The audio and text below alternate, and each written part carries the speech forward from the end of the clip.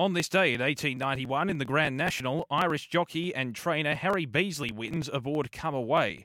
On this day in 1911, the National Squash Tennis Association forms in New York City. On this day in 1914, the first ever international figure skating tournament is held in New Haven in the US.